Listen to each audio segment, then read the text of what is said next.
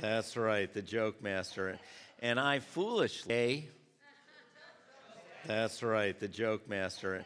And I foolishly considered, that's right, the joke master. And I foolishly considered getting a joke, a dad joke, and I told Becky this morning, and then I realized this would be a never-ending competition. And I was a little concerned that I might lose this competition, so I was not going to do that. But it's so neat because the way you responded to Becky, and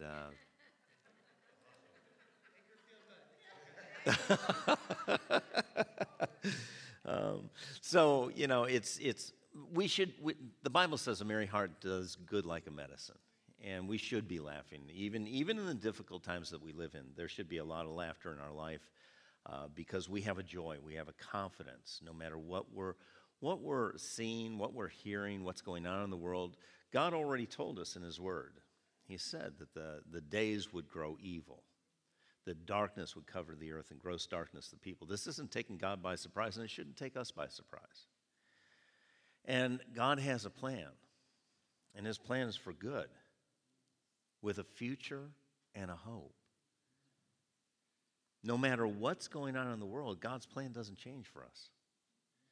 He's going to fulfill His plan in our lives if we'll choose to honor Him, to walk with Him, to align ourselves with Him, and allow Him to do what only He can do. We see throughout the Bible people in situations that were very difficult, very desperate, very dangerous. And yet God got them through because God will bring His people through every time. And we don't have to be overwhelmed. We don't have to be full of fear or anxiety because of what's going on in the world, because the Bible says that you and I are in this world, but we're not of this world. The greater is He that's in us than he that's in the world, and that's God. God put His Spirit in us as believers in Jesus Christ. And so we don't have to fear what's going on. We just have to trust, rely on, and enter into the rest of faith, knowing that God is going to have His way as we allow Him to. Because that's the key. What are we going to have? Are we going to have our will? Are we going to have somebody else's will? Or are we going to have God's will?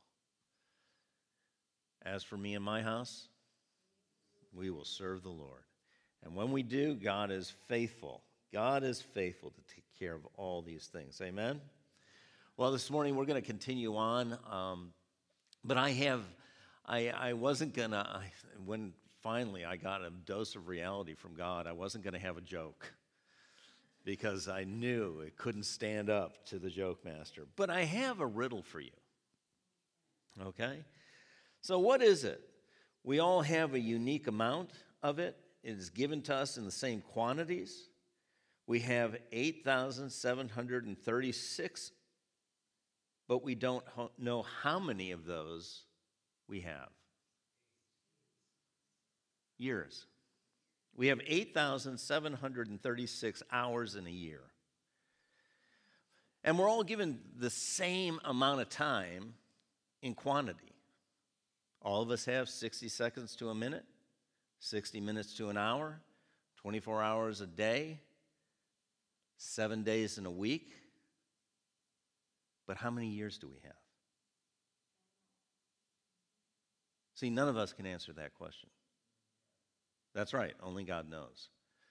And do we want just to have a lot of hours in our life, a lot of years in our life, or do we want our life to be, and our hours to be, and our years to be full of life?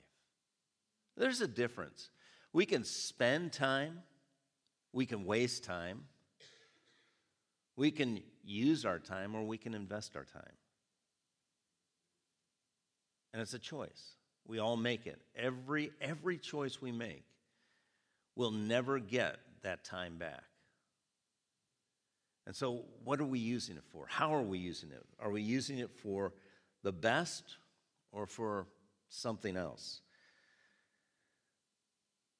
The psalmist said, "Remind me, my days are numbered." You know, our days are numbered. I don't have the same number that you may have. But God knows my days. God knows your days. And God doesn't want you just spending time or just wasting time or using time. He wants you to invest your time. Because when you invest something, what happens? You get a return. There's something that comes back. When you spend something, it's usually gone. When you waste something, it's definitely gone. But God has for us to invest our lives, our time, our years, our days, our weeks, our minutes, our hours, our seconds. And the best investment is in what God has for us. It's the most valuable thing. One of the things that I learned growing up, and it reminded me of time. We moved a lot, and every time we moved, we had a certain amount of stuff we could take. Now, when we moved up here, when Debbie and I moved up here, we knew we were going to get a U-Haul truck, and we had a car. And that was the only space we had available to us. And so we filled the truck, and we filled the car, and guess what happened? That's exactly right, Fred. There was stuff left over. Now, because I had moved a lot as a kid, one of the things my mom and dad taught me was, when you're about to move, you make sure you pack the most important things and the biggest things first. And then pack the little things and the less important things around it, just in case. Like what happened in our situation moving up here, you don't have enough room for everything. How many of you know you don't have enough room, time for everything? And you've got to make a choice. But if we don't make a choice will be made for us. It's just kind of like every flat surface. It's going to find something to fill it. But with this, what's most important in your life? Because right now, if you and I look at our lives, we're going to see that we're spending a lot of time not necessarily investing it. And one of the things that has become one of the biggest draws of our time is a lot of the social media. And how much good is coming from that? Now, I don't want an answer because everybody has their own answer. But just like I challenged you a while back, that every time you or we look at our phone, when we pick up our phone to look at it, whether it's for a phone call, whether it's for an email or a text or just a notification, or we want to check the weather, pause. Take a minute to connect with God. And I don't know if you've been doing that, but I do that. And it is an amazing thing how many times I will actually acknowledge God, I'll interact with God, and how much better my days are going. But if we just leave them out until the bottom drops out, we're not really having that relationship with God the way He intended. If all we ever did was call on somebody when we were in trouble, how strong do you think the relationship would be? Well, hopefully they're a friend and we're not just calling them in trouble. Because if we're connecting on a regular basis, it's not a have to, it's a want to. And it's a friendship. And friends stand up and stand with and go through whatever another friend is going through. But that's where we need to realize that God intended Him not just to be Almighty God that we approach in a time of catastrophe or struggle or trouble, but He's an ever-present help. He's ever present with us. There's no one that sticks closer than God. And we've been learning about the fact that Jesus taught us a way to build a friendship. We start with a partnership and it grows into a friendship because God really is our life. And in Deuteronomy, Moses was speaking to the nation of Israel about the law, about the covenant, about what God expected and what God wanted and who God was to them. And just listen to this. Today I have set before you life and death, blessing and cursing. Therefore choose life. Even then, God's saying you've got life and death, blessing and cursing. Now, if that's all the information you had, what would you choose? Life and blessing, right? But God so wants us to have the best. He then said, choose life. Choose life. You have life and blessing, death and cursing. Choose life. He's given us the answer, not just the choice, but we can ignore him. Then it goes on to say, choose life that you may love the Lord God, that you may obey his voice, and you may cling to him, for he is your life and length of days. God is your life and length of days. It says to cling to him. That word cling is the word abide. Even back then, God was saying you need to abide.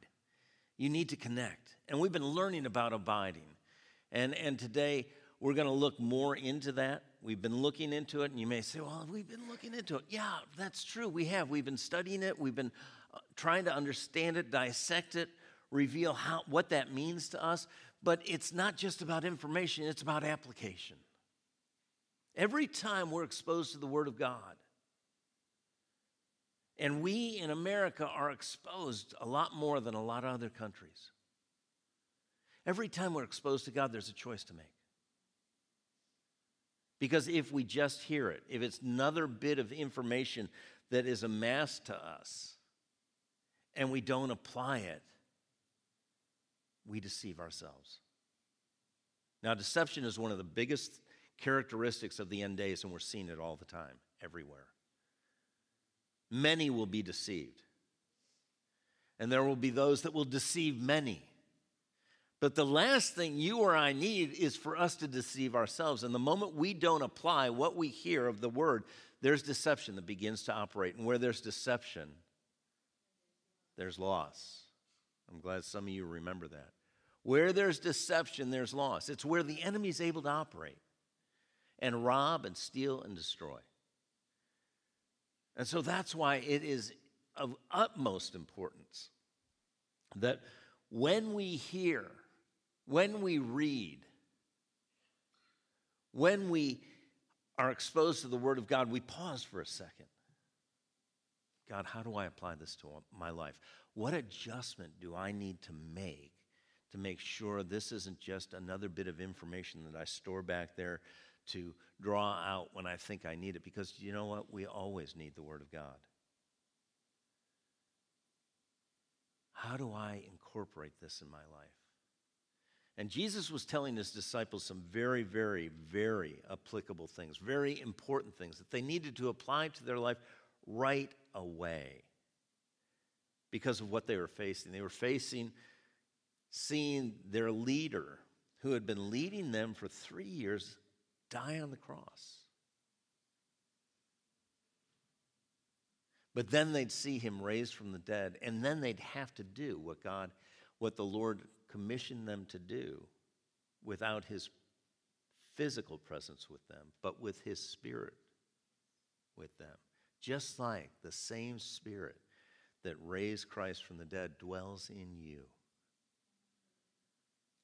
Dwells in you, empowers you, imparts to you gifts and fruit. And that's what he was talking about, the fruit.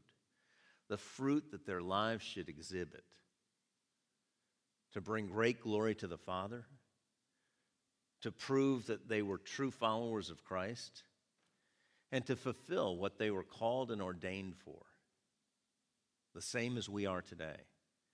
And so today we're going to go back into this because repetition is the motor of learning.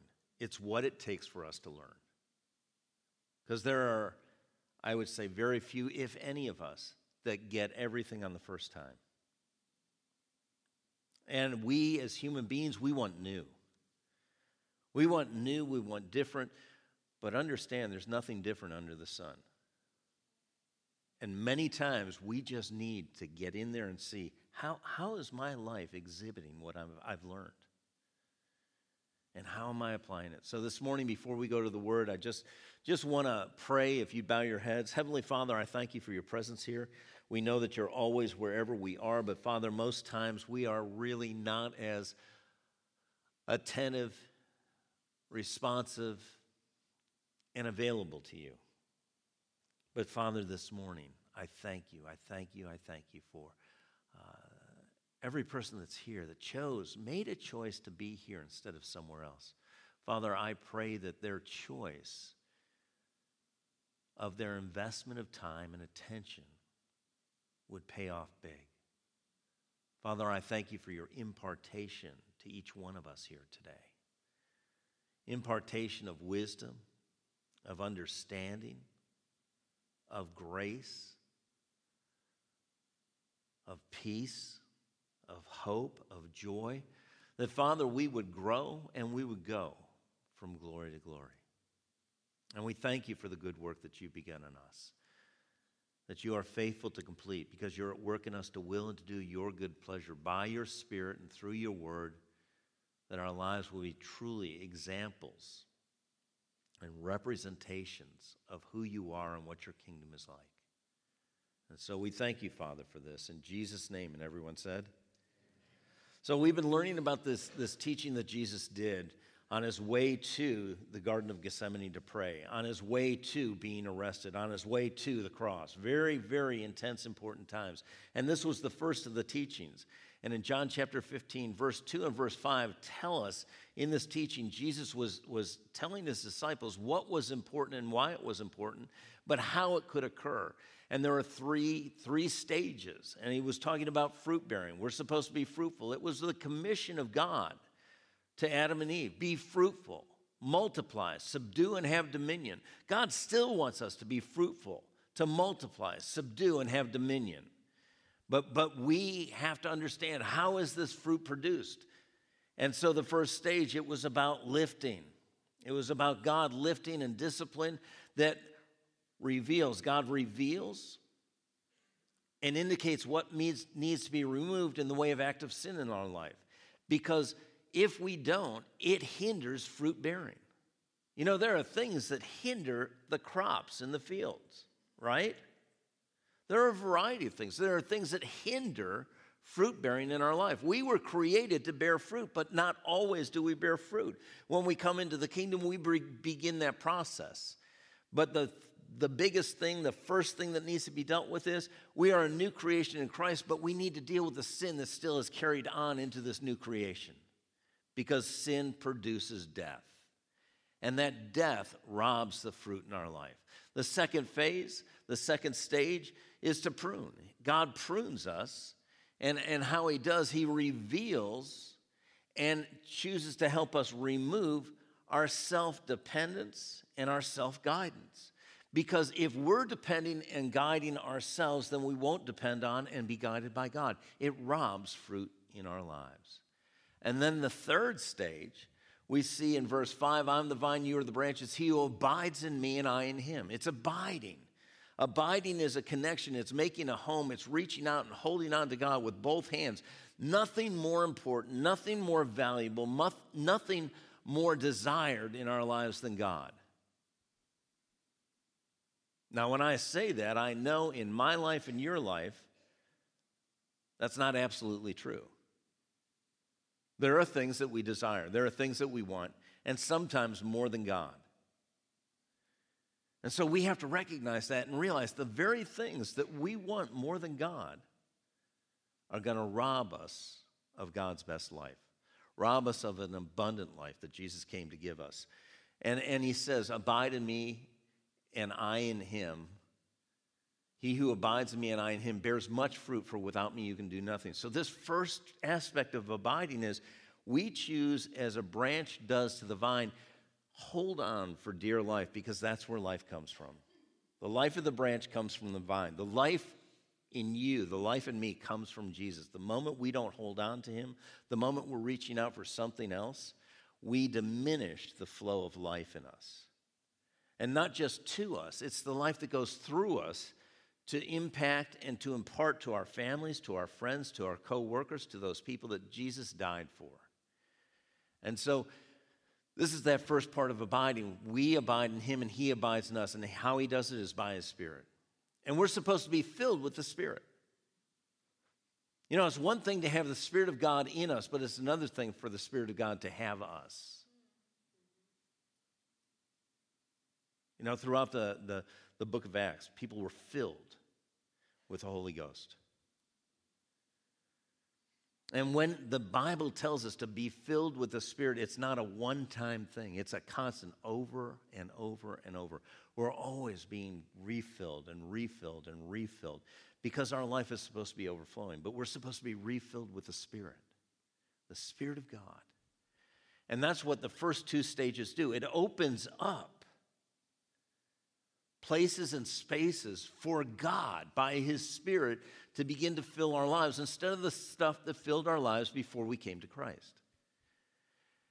And then it says in verse 7, it tells us that if you abide in me and my words abide in you, you will ask what you desire and it'll be done for you. That's an amazing statement. It's an amazing promise. But we have to qualify. If that's a condition. It shows us there are qualifications if you abide in me. Again, our choice. What are we choosing to reach out for? What are we choosing to prioritize in our life? What are we choosing to value in our life? Because it's so easy to let things rise up in our life that become so important that what they actually do is they diminish the importance of God in our life. We can't give ourselves to two things.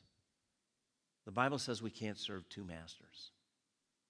And any other master than God is going to diminish the abundant life that God has for us, brought to us through Jesus Christ.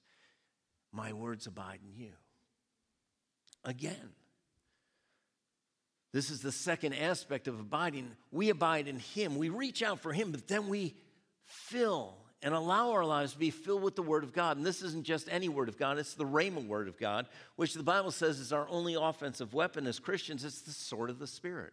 The Rhema Word is a specific word for a specific moment and situation to a specific person. Because when we're in the midst of a battle, we don't just need information. We need a specific weapon to be able to cut through what the enemy's trying to do and cut us free. You'll know the truth, and the truth will what? Set you free and keep you free. And that's what the Word of God is. It's truth. The Bible says your word is truth. And this is where, this isn't just by osmosis. You know, I used to want to learn by laying on my books. I wish it would just kind of seep into my brains. But it doesn't. There's a lot of hard work. If you're going to study for a test, you've got to study. You can't just lay on something. Expect it to kind of come in. And it's the same thing with the Word of God. This is a fight. This is a battle. The enemy is very, very deceptive and very stealthy in trying to get you and me to not make the Word of God a priority in our life, where we are feeding on the Word, where we are digesting the Word, where we are hiding His Word in our heart. And the Bible says when we do, we'll not sin against Him. We'll not get tripped up into sin, because what happens is we find out what the truth is. And we know what truth does, and we want truth more than we want whatever is drawing us or tempting us or enticing us and entrapping us and robbing us and destroying what God has for our lives. So this word, we have, the Bible says to whom much is given, much is required.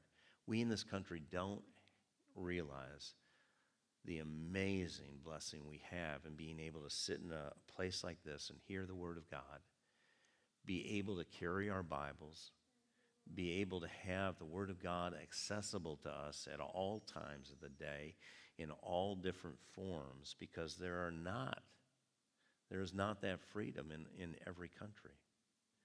And yet, it is so available, it almost becomes common to us. And it's not that important until we realize we're in a fight. And when we're in that fight of faith, the only way it's going to be a good fight is if you have all the equipment, all the tools, all the weapons you need to be able to stand in confident expectation of God that what he said he'll do.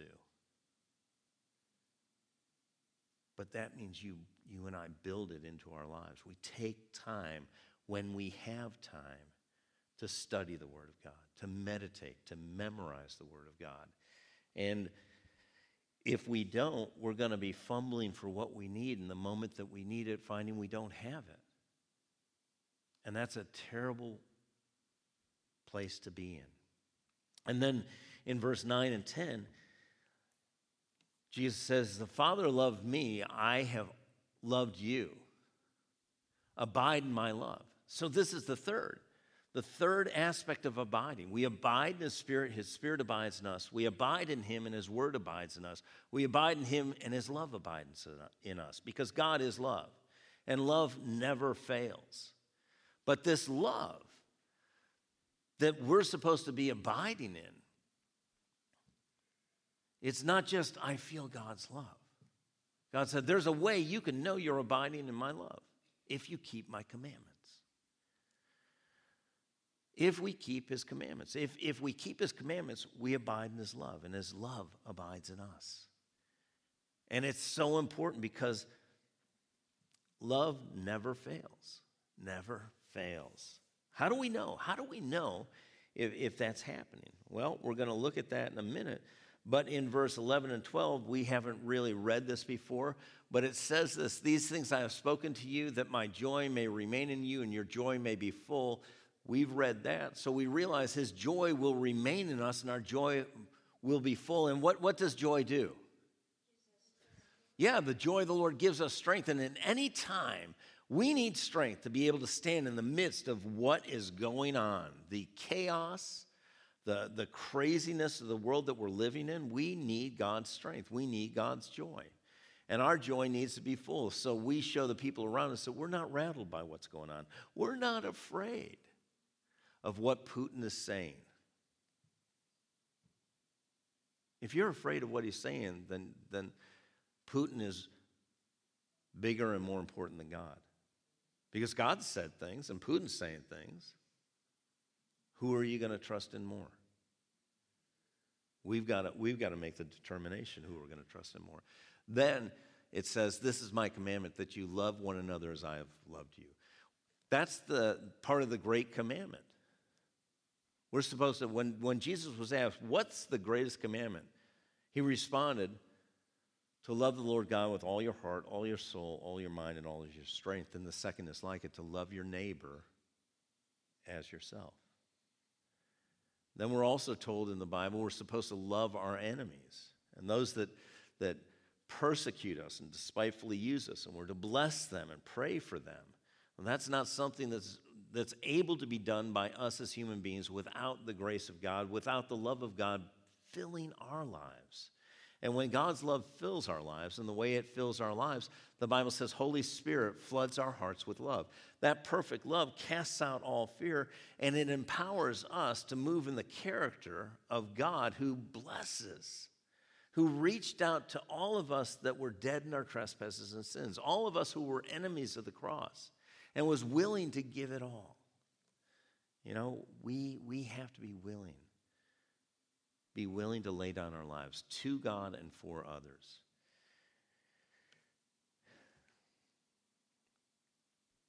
Love one another as I've loved you.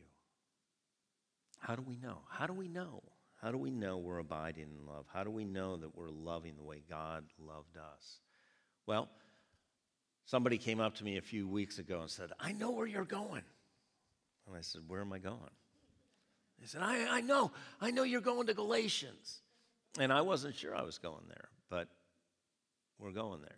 In Galatians chapter 5. This displays what love does in a person's life. The Bible says, but the fruit of the Spirit is love. And that God kind of love, that agape love is displayed, it's revealed. It's experienced by others and us in joy and peace and long-suffering or patience. All of a sudden, when we're abiding in God's love and God's love is abiding in us, we're patient. We're joyful. We're full of peace. We're kind. We're generous. That's what goodness is. It's generosity. We're faithful.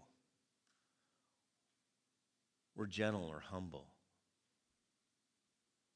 And we're self-controlled. But today in this world that we live in, we don't see many of these characteristics in society at large.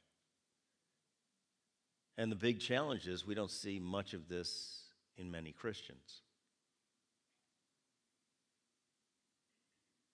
And this should be just absolutely fruit that is being produced in our lives all the time. When we encounter people and people encounter us, are they encountering our joy and our peace and our patience and our kindness and our generosity and our faithfulness and our humility and our self-control, or are they experiencing something else? Because as Christians, this is who we are supposed to be, because this is who we're representing.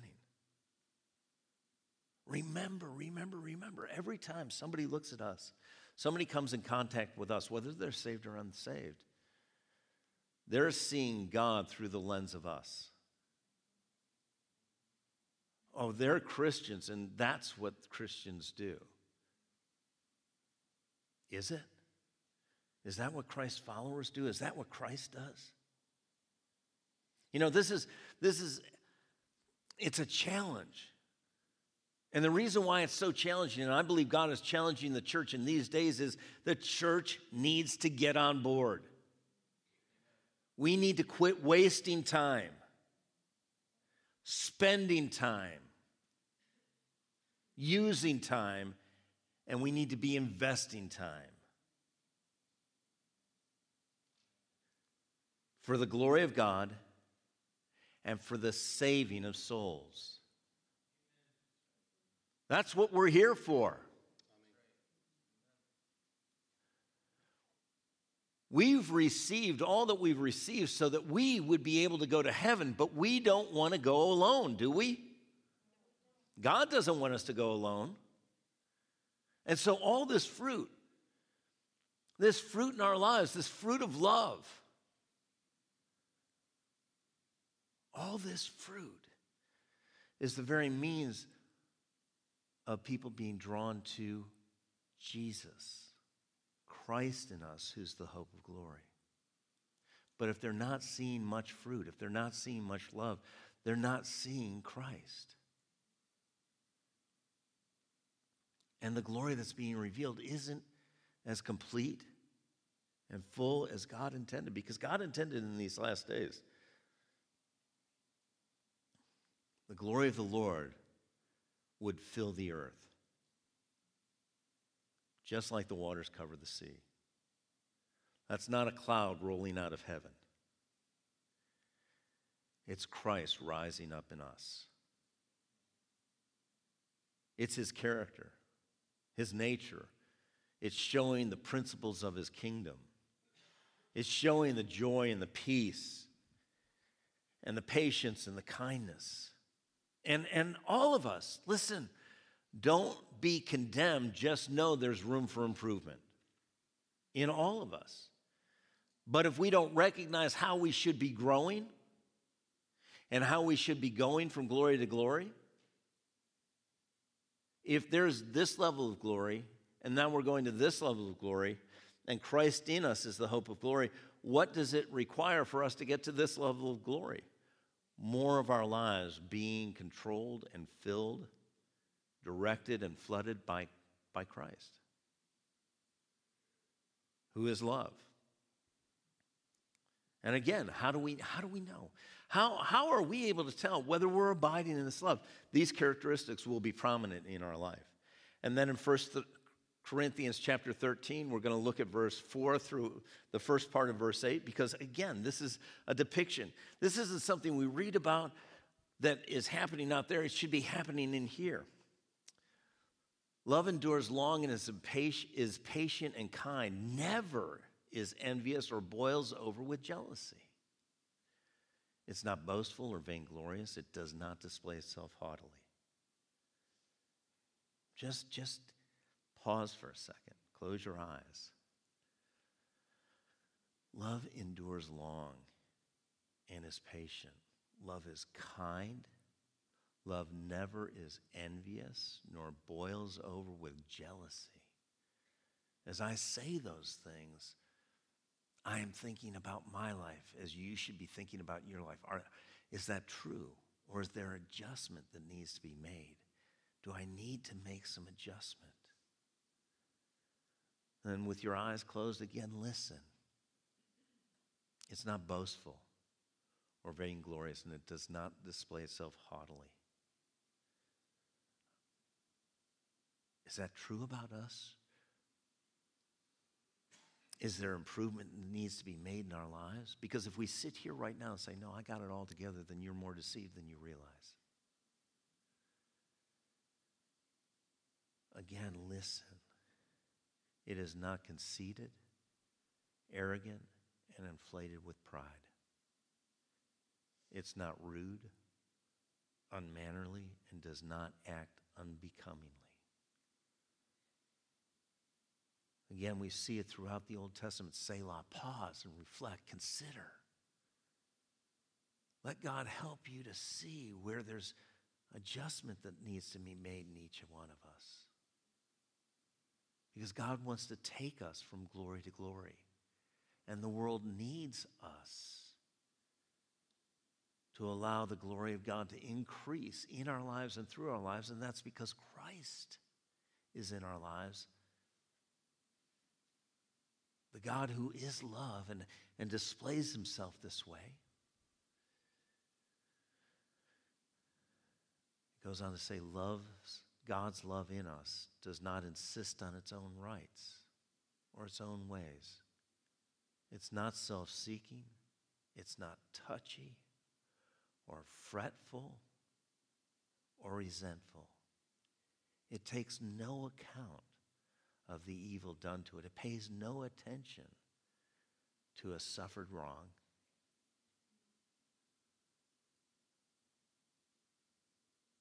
Go ahead, John.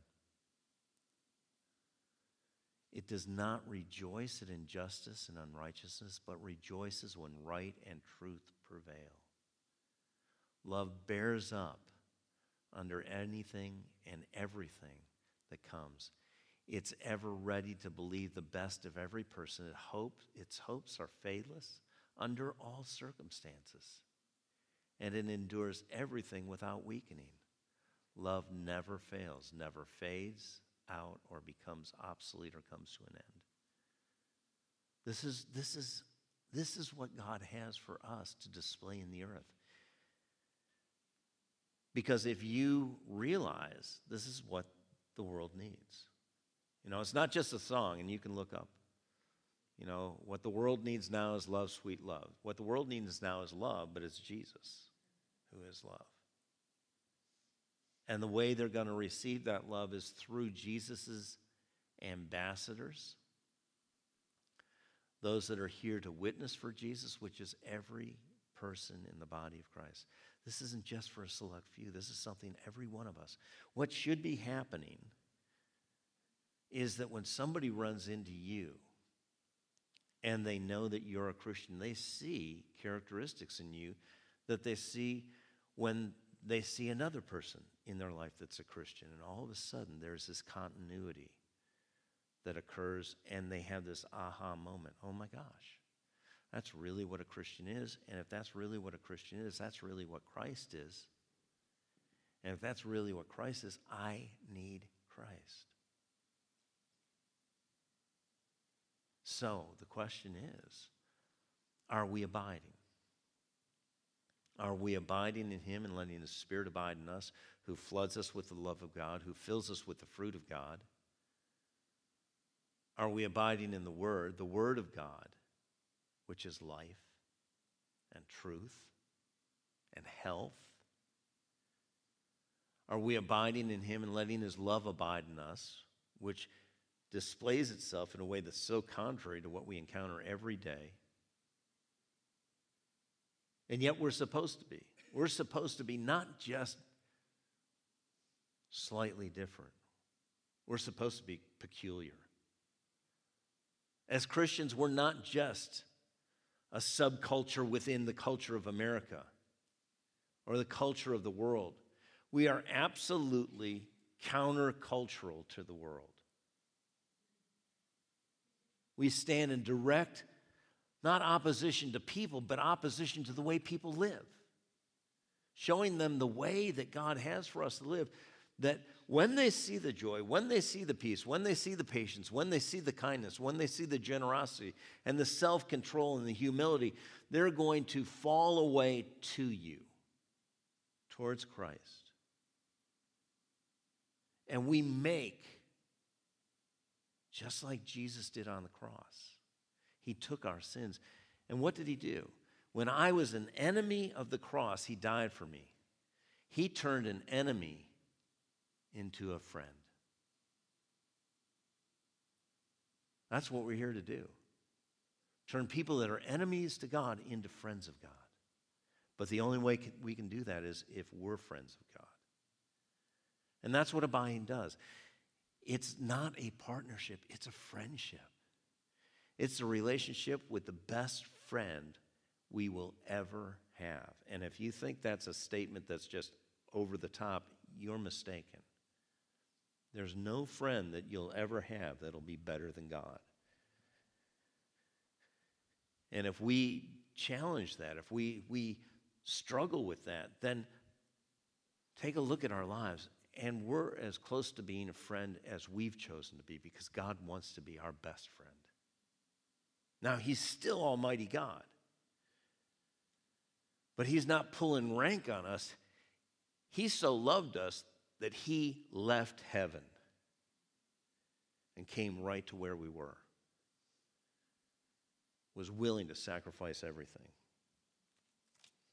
You know, love is an amazing thing. The love of God.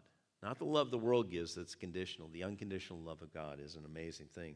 Henry Drummond said, "Faults are thick where love is thin." He said, "You'll find as you look back upon your life that the moments when you have really lived are the moments when you have done things in the spirit of love." Absolutely true.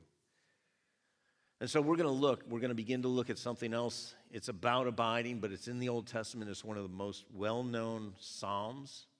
You know, Psalm 23 is probably the best-known Psalm. But Psalm 91 is one of the most well-known Psalms, and I would encourage you to memorize it.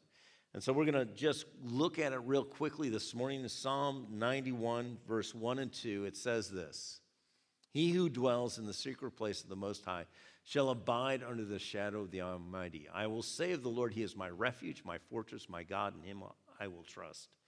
Now we see this, and we see there are two things that it tells us. Anybody can do this, but this is what we have to choose. He who dwells, that word dwells means to make a home in, to be constantly present, to sit down, to remain, and to continue. It means to abide. But where do we dwell? What's it say? The secret place of who? The Most High. Well, if it's a secret place, what does that kind of give us a clue of? Does everybody know a secret? No, that's what makes it a secret. That's some of the revelation today. The secret place. Why is it the secret place? Is God playing hide and seek? Is he messing with us? No, it's a secret place because everybody doesn't know it. But they can. Who can come to salvation in Christ? Everyone. God desires that no man would perish, but all would come to the saving knowledge of Jesus Christ, the Son of God. But it's a secret place because everybody isn't aware of it. Everybody isn't seeking it. The other reason why it's secret is the only person that knows whether you're there is God and you. Because let's face it, we do it every Sunday. How are you? Oh, I'm great. God is great. God may be doing great things in our lives, but We can put on a show. And many times we do. We don't let everybody know what's going on in our lives because everybody's not going to be a help to carry what needs to be carried. Some may just tell other people and gossip about it, and we understand that. That's a tendency people have. But we can put on a front, a facade that looks like we dwell with God. We dwell in the secret place of the Most High. We're like that. He and I are like that. And yet sin's still running rampant in our lives. And self. There's only room for one on the throne of your life. Only one to guide. Only one to govern. You can't serve two masters. And we may be looking like God's running the show. God's guiding, God's governing, God's guarding us, but we're like a duck. Ever seen a duck go across the water? Smooth. Right? It's not like a pigeon. When a pigeon walks, right? You don't see that in a duck. Duck's going across the water, he's like, you don't see anything. But underneath, that's like us sometimes as Christians. We're trying to show we got it all together. We're smooth. But underneath, where nobody sees, we're just paddling for dear life, trying to stay above. You don't have to do that when you dwell. When you dwell in the secret place of the Most High, He's the one that holds you. He is your life and the length of your days. And He won't just give you the number of your days. He'll fill your days with purpose, with joy, with peace, with hope, in spite of what's going on around you.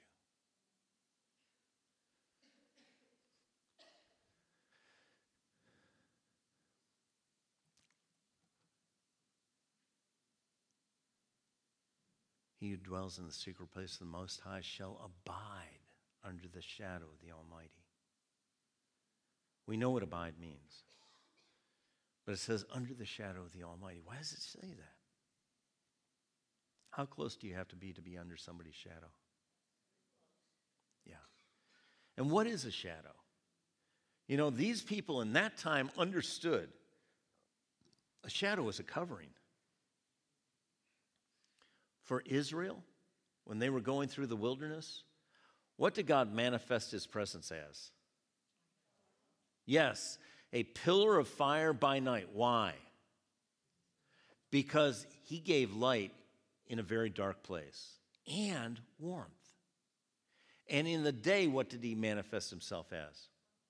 A cloud. Why a cloud? Because in the desert, the one thing you need is shade. Obviously, you need water, but you need shade too. God is a covering. He's not a lid. He doesn't contain you, but He protects you.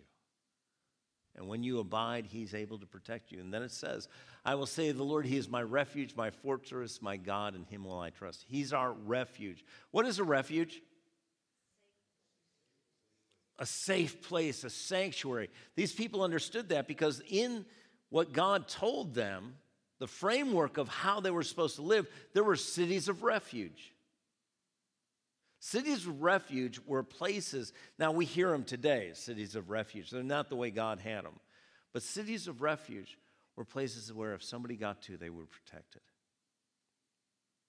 And it was a show of God's mercy. He's a refuge, a safe place, a sanctuary. He is my safe place, but He's also my fortress. What's a fortress? A stronghold? Is a castle a fortress? What makes a fortress a fortress? Its strength, its ability to protect. It's a place where you can be at ease. You're confident that no evil's going to come to you. You're not going to be overthrown or overwhelmed. This is who God is when we choose to dwell and abide. That's why in this day that we live in, we need to be abiding in God. We need to be dwelling in God. We need God, His Spirit, filling and flooding us to overflowing. Not just, yeah, I got the Holy Spirit when I got saved back 30 years ago. Are you constantly being refilled with the Spirit? Because that's what the Bible tells us. Are you abiding and letting the Word of God abide in you? Are you constantly refilling your life with the Word of God? Reminding, remembering, rehearsing the Word of God. Because we do that, but we do it in a negative way. All those little loops that we have in our minds telling us we're not enough, we're not good enough, we'll never amount to anything. We need to reverse that and begin to meditate and have loops of truth that causes us to experience more freedom, more goodness, more peace, more joy in God than ever before. Are we abiding in God's love that casts out all fear, that causes us to respond in ways that are countercultural? Because we know, man, there are all sorts of things going on out there, but I don't rely on everything out there. I rely on the God who's with me and for me. And nothing can stand against me because I'm abiding in God. Like every head bowed, every eye closed.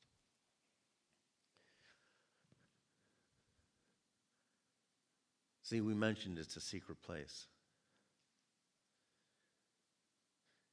And today, nobody knows but you and God whether you're there, whether you're abiding there,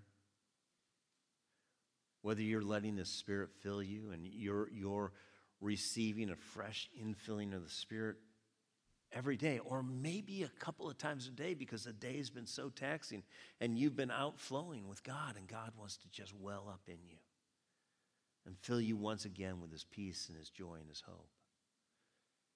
Are you and I taking the time to meditate on the Word, to memorize the Word, to rehearse the Word to ourselves and share the Word with others? Are we abiding in God's love and having God's love abide in us? That He really is our refuge and our fortress. God said He's going to shake everything that can be shaken in the days we're living in, and we're seeing it.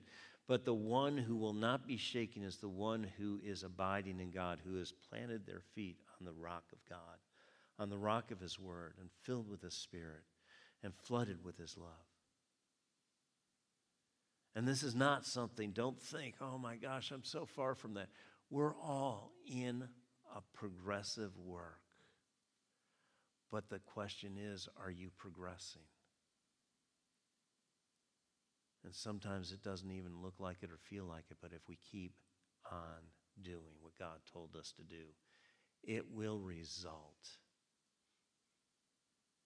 in what God said would occur. Fruit.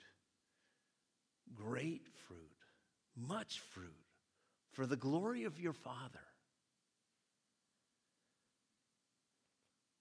To show that you are true followers of Jesus. And reveal that you are fulfilling what you were called and ordained to do in this earth.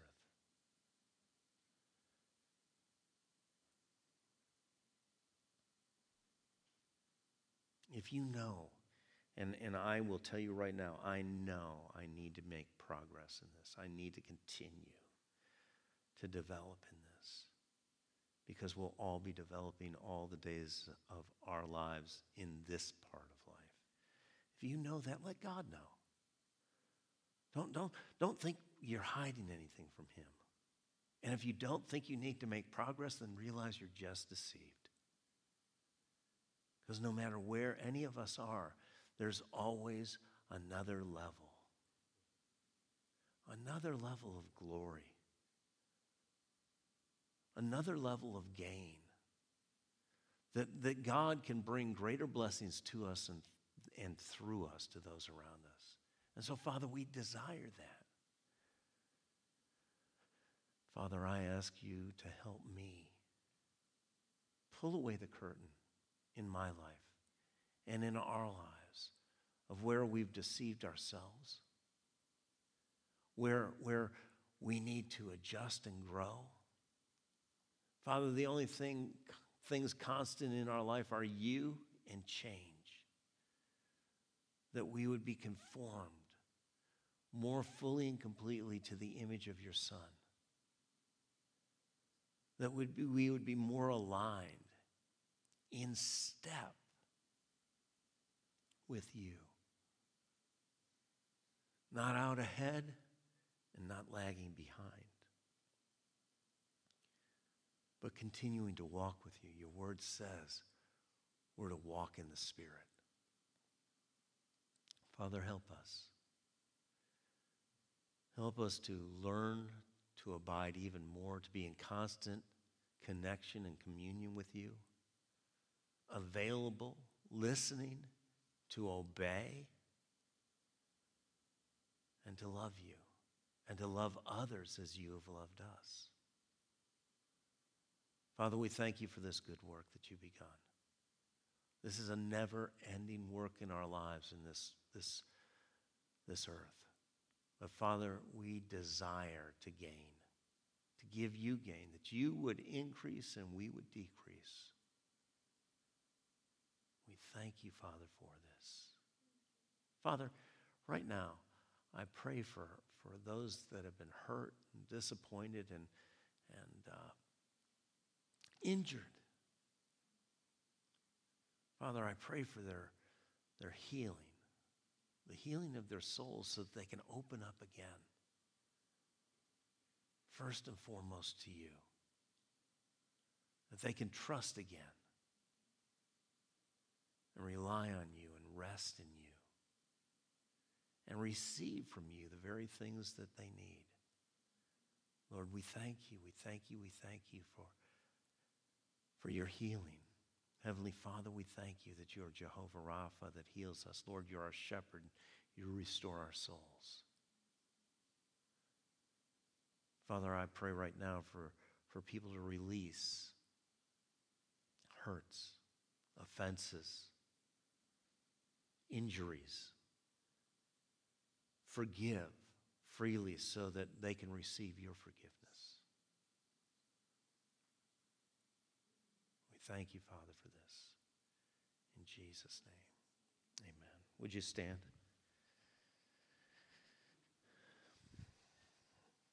You know, things are happening so fast in the world we live in, and the Lord could return at any time. And we are the resource God has in this world to bring in the great harvest. So we need to be prepared. Amen? I just want to pray for you before you go. Heavenly Father, I thank you for each and every one of your children. It's so good, Father, that we have you living in us. That when we leave here, we don't leave you, and you don't leave us. But Father, not only do you abide in us, we choose to abide in you. That there is a connection and a communion and an exchange that happens as we give ourselves to you more fully. You're able to give yourself to us more fully. That, Father, wherever we go, we'll be aware and receptive and responding to you, not what we encounter. Because, Jesus, you're our Lord. There's nothing else that's to master us but you. We thank you. We thank you for the privilege of being friends and co-laborers with you, and the blessing and honor of being your children. Help us to represent you accurately consistently and continuously. In Jesus' name, amen.